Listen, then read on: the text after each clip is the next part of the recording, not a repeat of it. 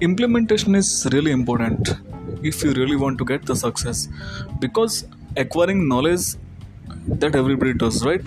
Everybody is getting the knowledge, everybody is acquiring different kinds of knowledge in different sector. But the thing is, it will be useless until and unless it is implemented or it's applied practically, right?